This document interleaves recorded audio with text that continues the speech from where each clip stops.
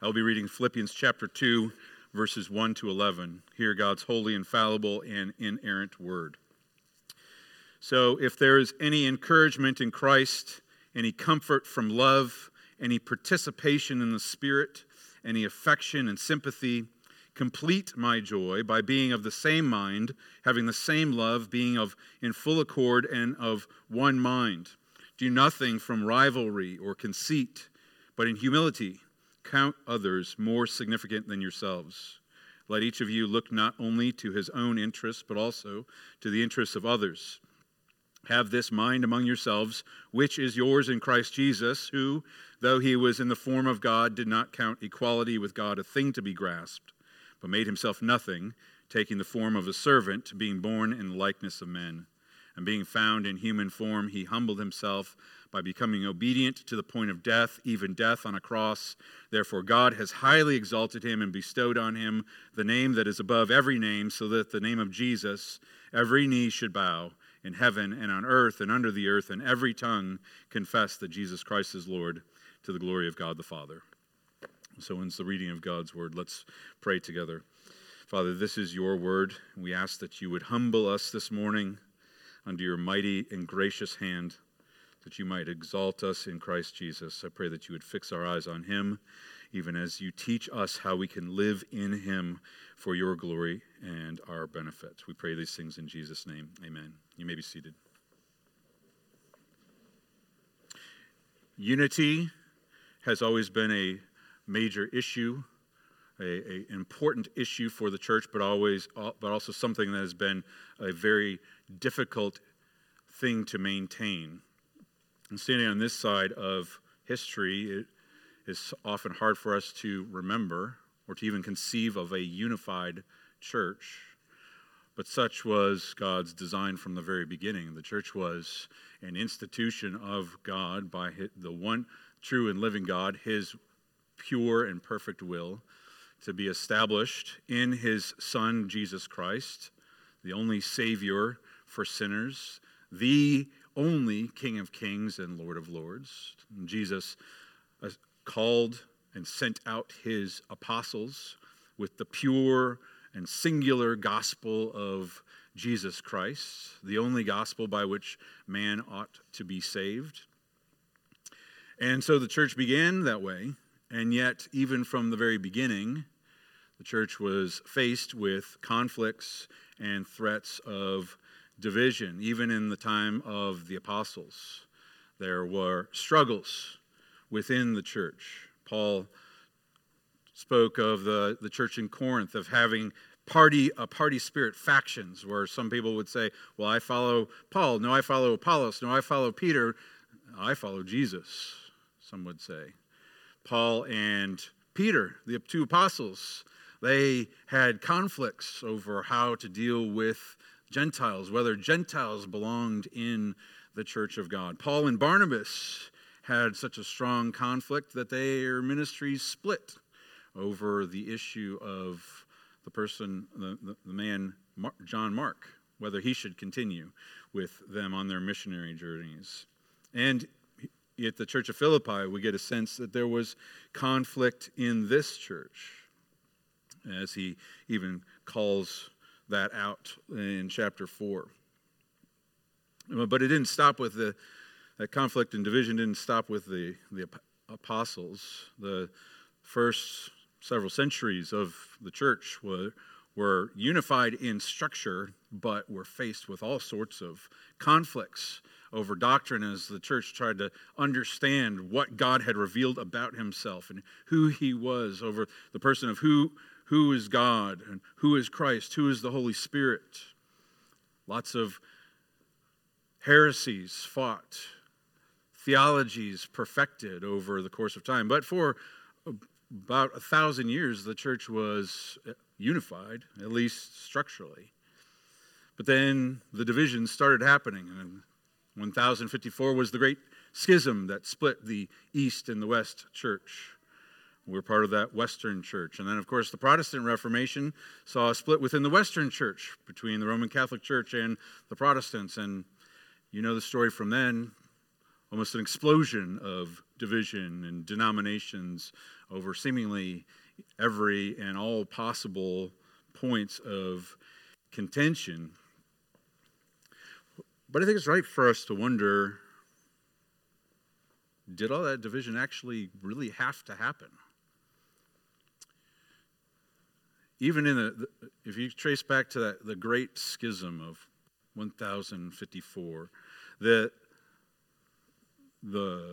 dividing point was over one little phrase, "and from the Son," which we have in our Apostles' Creed. It's talking about the Holy Spirit, who proceeds from the Father and from the Son.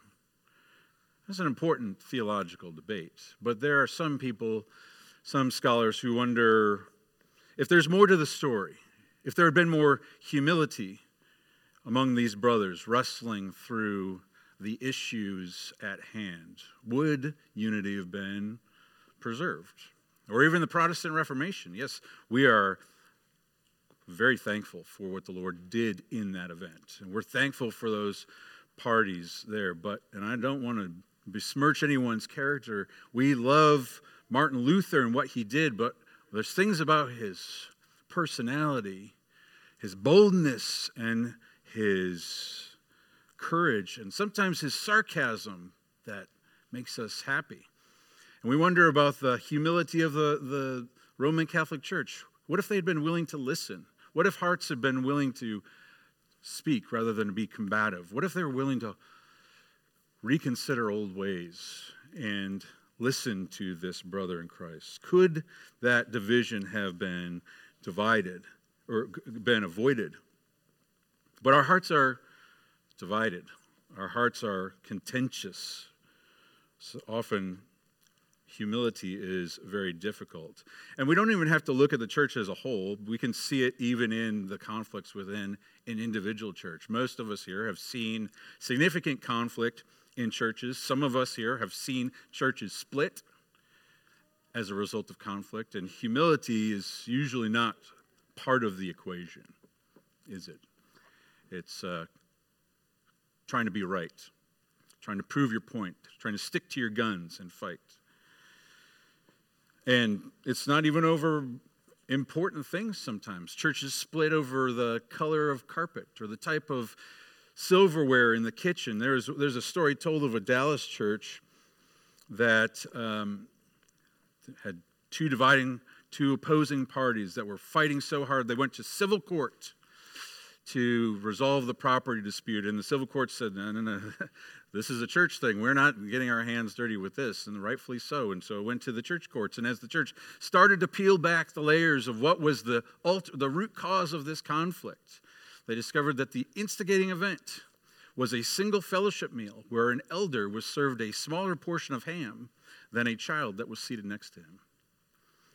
And that is our hearts. We can be so petty. We can let things balloon because of our sense of entitlement. And we don't even have to look at the church. We can look at even the most fundamental relationship that God has created, the marriage relationship. Two individuals, a man and a woman who have chosen to spend the rest of their lives together because they love each other and they want to be together. And that in marriage, God joins them together as one. And yet for us who have been married, we know that often the entirety of the remainder of our lives together is a pursuit for unity, to have a sense of that unity. And to add complexity to this problem, we live in a culture that is, I don't need to tell you, increasingly partisan in every which way. It seems that the name of the game now is to find something to be opposed to justify arguing and quarreling and sticking to our point and being opposed to other people. Beloved, unity is hard because our hearts are divided. We swim in a sea of division and it pollutes our air. And it does often, even for us in the church, it doesn't seem like a priority. But it is for the Lord Jesus Christ. His church is one. And we heard that in our passage from last week, that Paul began this notion of, he said, I want to hear that you are standing firm in one spirit, with one mind, striving side by side for the faith of the gospel. This is a priority for our Savior, Jesus Christ. We must pursue in humility the unity that is ours in Christ Jesus. Now, as we look in Philippians, we can read between the lines, and sometimes even not between the lines. It seems obvious that there was some sort of disunity or conflict within this church. We don't know exactly what it was, but a doctor doesn't prescribe medicine unless there's some kind of illness. And Paul will talk about this notion of unity over and over and over again. Later in chapter 2, he'll begin to talk about grumbling and complaining. We'll see that next week. In chapter 4, he calls out two women in particular, Euodia and Syntyche, and he says, I want you to agree together. And last week he was talking about unity. Today he's talking about unity. But remember, this is the book of joy. And Paul's focus is to tell us how to have this joy that is ours in Christ Jesus. And in this passage, he will say, there's joy that has begun in you because of the work that God has done in you in Christ Jesus. And he says, complete my joy. Complete it by pursuing this unity among yourselves. And so we'll kind of examine his reasoning, his line of thought by seeing it as the joy begun, and then the joy pursued, and then the joy extended to us in Christ, and finally the joy received. But he begins by building on a foundation of joy, of the joy that is theirs, that they've already experienced in Christ Jesus through the work that God has done. He gives four things that they should already have seen. He says, verse 1, first thing, so if there is any encouragement in Christ, if they experience encouragement in being united to Christ, and beloved, that ought to be, it must be our strong encouragement. That is our only hope of being in Christ and united to Him, in Christ, in His perfect obedience, in His death on the cross, in His resurrection from the dead, and even His ascension into the heavenly places. We are with Him in God's presence, even as He is with us even now. And as we talked about in chapter 1, there's encouragement even in the midst of our suffering, when we suffer for the sake of Christ, knowing that we are being persecuted because we are united to Christ in His sufferings. So first, if there's any encouragement in Christ. Second, any comfort from love.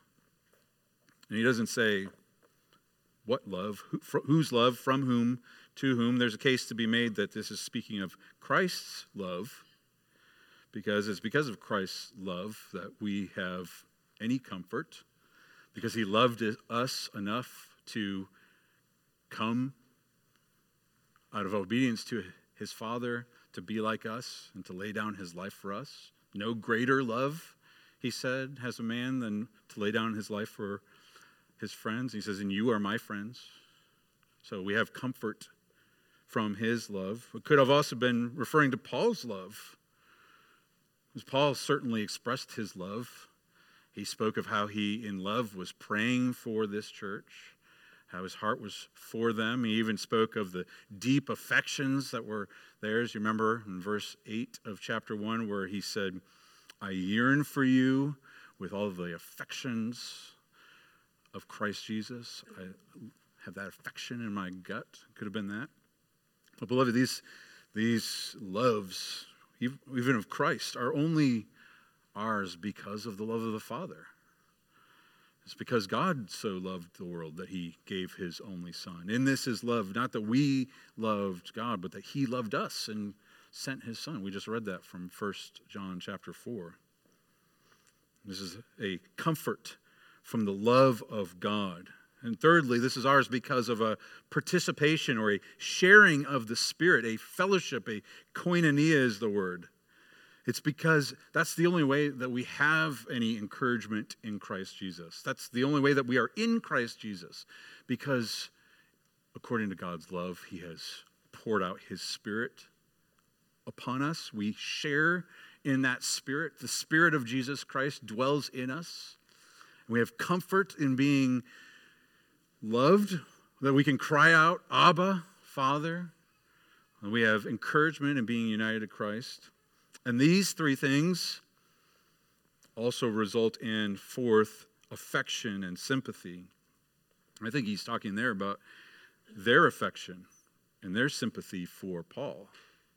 Because just as he had expressed his affection for them, they also clearly had an affection for him. They cared about him. They were praying for him. He acknowledged their prayers.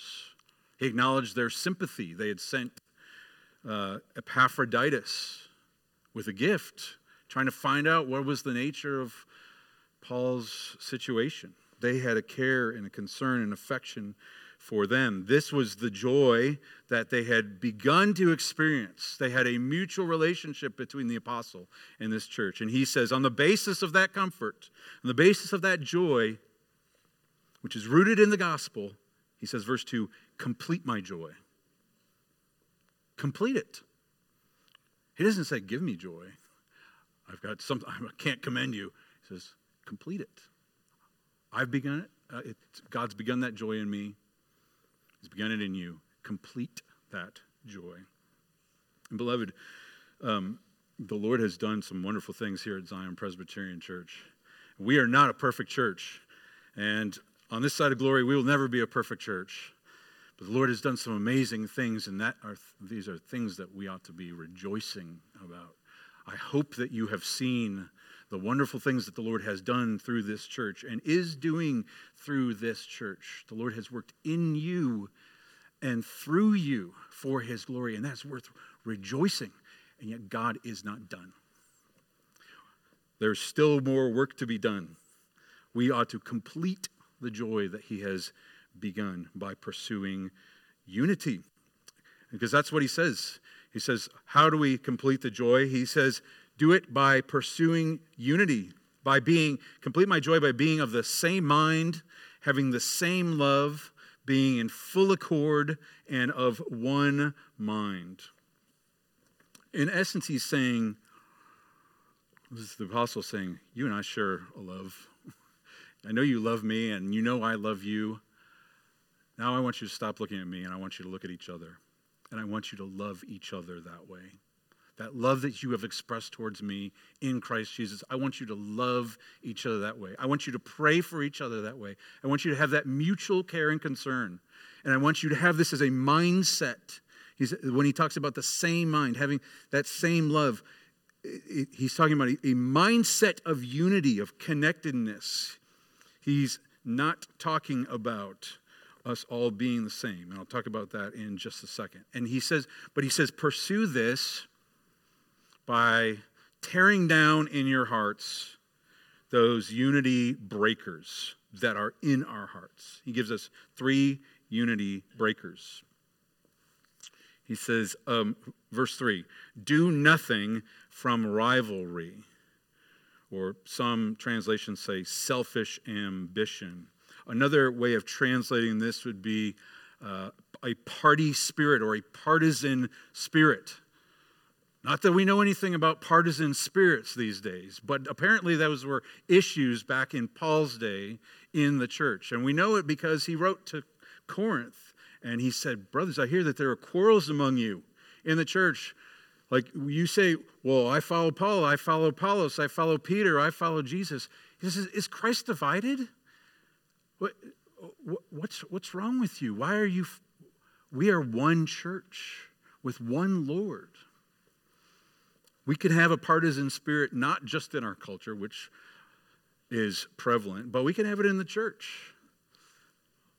There's been times where people have gathered behind their favorite celebrity preacher or their Christian hero to say, well, I am of this camp or I'm of this camp. I think we can do it in our desire for a particular ministry focus. a manner of doing ministry where we gather together into camps and we say, well, I'm in favor of this versus this. And those guys over there, they don't want to do this. We have the right answer. And it's natural for us to do this because God has created us as individuals with our own minds and our own opinions, and that's good. The call is not for us to be identical. Unity does not mean uniformity. We have to understand that. We all have our own perspectives and preferences, but those things cannot divide us as a church.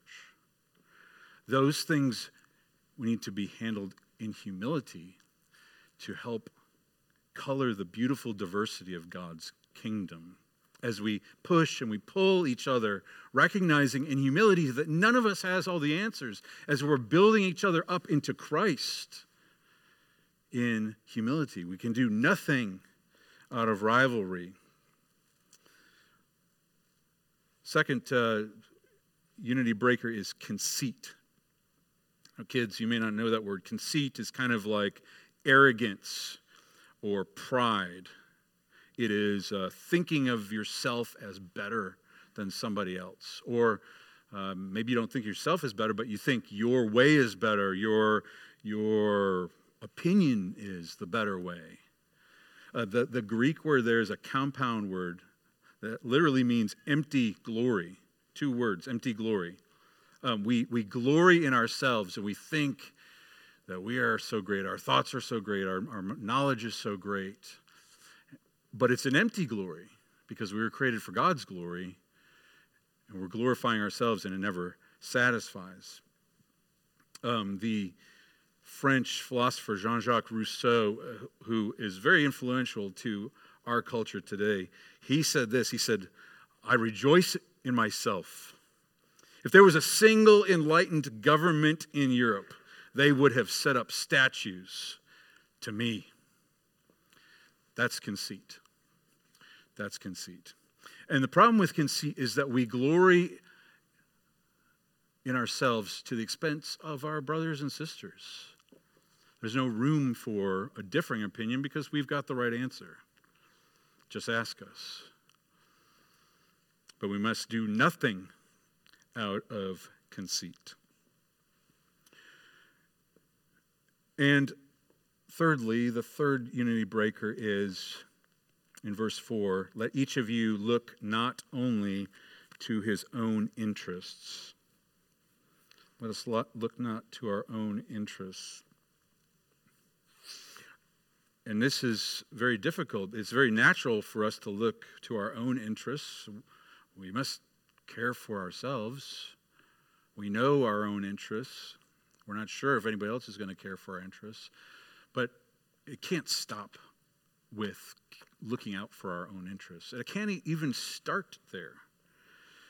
We need to have an outward focus where our own interests take a back seat to that of our brothers and sisters. Because, beloved, if every one of us is focused on our own interests and our own opinions and our own priorities, what kind of unity would we have?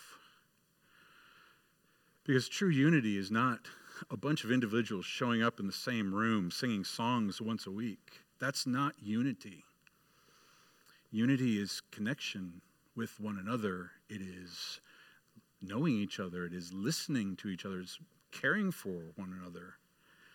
It's a mutual concern and connectiveness.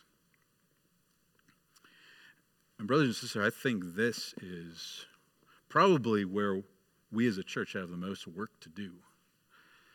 But I think that's because that is one of the hardest things of the Christian life. It is very hard for us to have faith in what God has promised with sincerity of heart. And it's very hard for us to walk by faith, especially when we know that we live in a world that will hate it. But on top of all that, now we have to put our own desires behind us and care for each other as more important than our own desires. It's very difficult. But praise God, the Spirit of God shows us how we can do this. he says, verse 3, but in humility count others more significant than yourselves. In humility count others more significant than yourselves.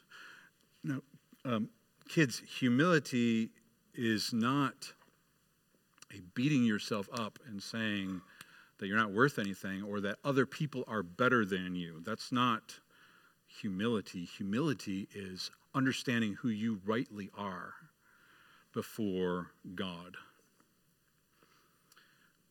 We are not gods. We are creatures created by God in God's image. We are not kings that exert and enforce our will upon other people. We are servants of the King, submitting to his will and walking according to his pleasure. And beloved, it has been rightly said that pride is the root of every sin. Pride is the root of every sin. Pride was there at the garden in the very first sin. That was the heart of the devil's temptation, was a heart of selfish ambition and rivalry, where he said, you don't need God. If you make your own choice, you will be like God. You will know what is right and wrong. You'll be on his level. A self-glorifying approach, a conceit, looking out for your own interests. God doesn't know what you need. And beloved, what we have to remember is that sin, every sin, is destructive and damaging and threatens every relationship and even our very selves, because God is love and he is for us and his law is good, which means that every time that we break God's law, we are bringing harm upon ourselves or someone else. And sin brings division and destruction. It corrupts and threatens to destroy every relationship. Beloved, you have been hurt. You have been hurt by other people's pride and selfish ambition and conceit. And I promise you that you have hurt other people with your pride and your selfish ambition and your conceit. And sin, this pride, it separates us from God. 3 times in Scripture, our God tells us this: God opposes the proud, but gives grace to the humble. Pride, our sin, is destructive. But in that statement, beloved, we hear both our greatest problem, but also our greatest need. That we need humility. If pride is the root of every sin, then what we ought to expect is that humility is actually the gateway, the path, the root of every blessing that is ours in Christ Jesus. Andrew Murray, long since past theologian and pastor, said this. He said, without humility, there can be no true dwelling in God's presence or enjoying his favor and the power of the Spirit. Without humility, there is no faith, no love, no joy, or strength demonstrated in our lives. Humility is the only soil in which the graces take root. And the lack of humility is the reasonable explanation for every defect and failure in the Christian life. Humility is not so much a blessing or attribute along with others. It is the root of them all, beloved. And our problem is that we can't manufacture true humility. We can't. Pride is at the root and the core of our very soul. But praise God, the good news is that Jesus Christ came to give us this humility. Jesus Christ came, Paul says, to give us and to restore humanity to this true humility by becoming a true man in humility. He humbled himself and came as a humble man to give us that humility, that we might experience it and share in it. He was obedient. He was humble in his obedience before God. He humbled himself by taking on the form of a servant, not looking to his own interests, but to the interests of others, serving. He was humble to come to serve us.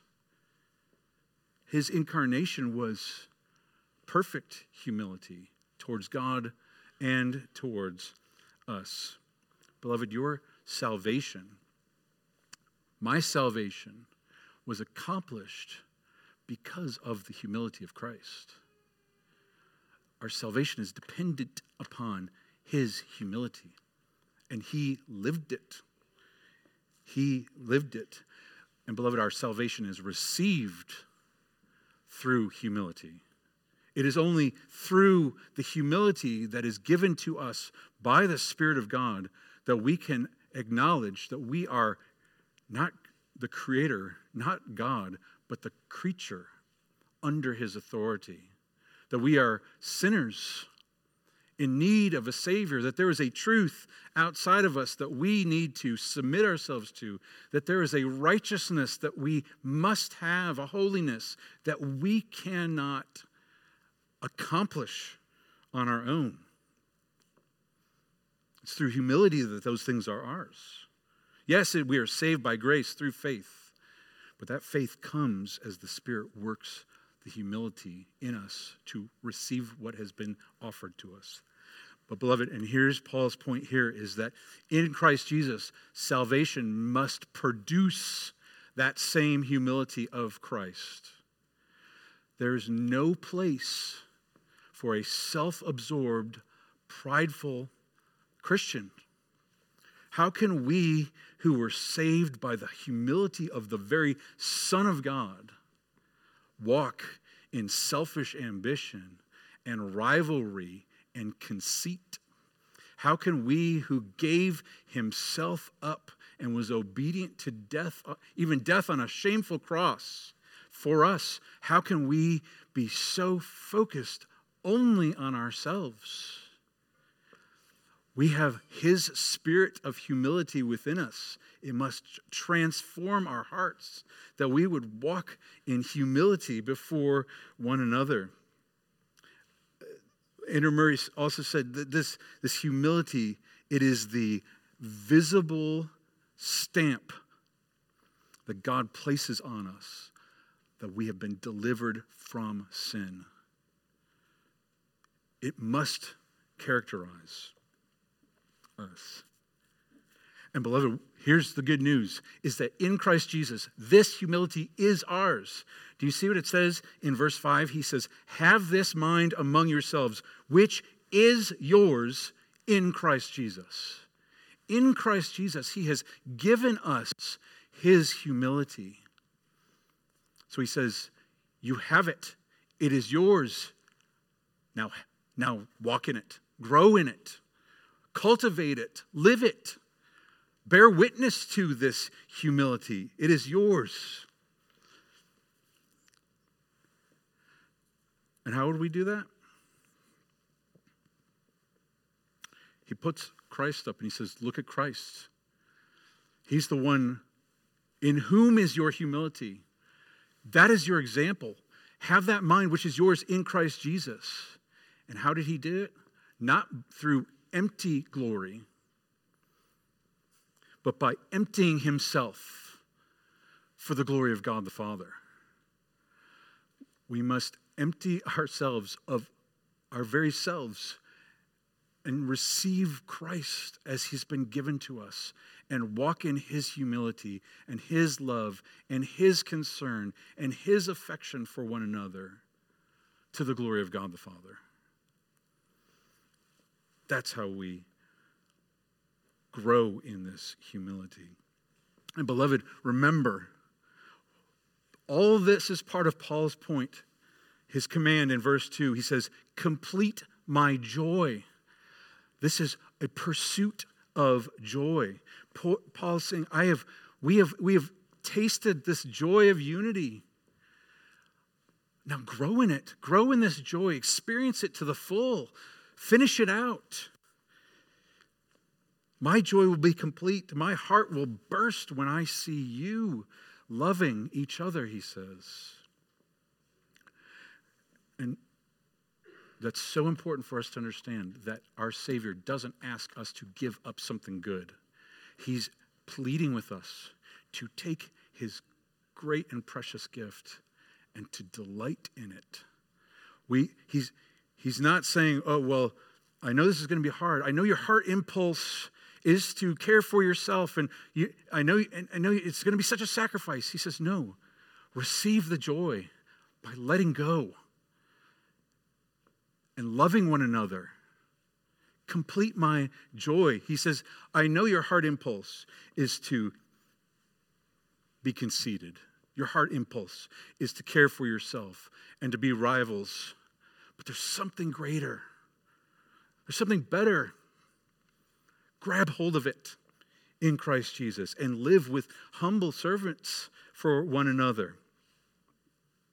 It's as if he's saying, if there was any joy in suffering for the sake of Christ, how much more will there be in serving for the sake of Christ?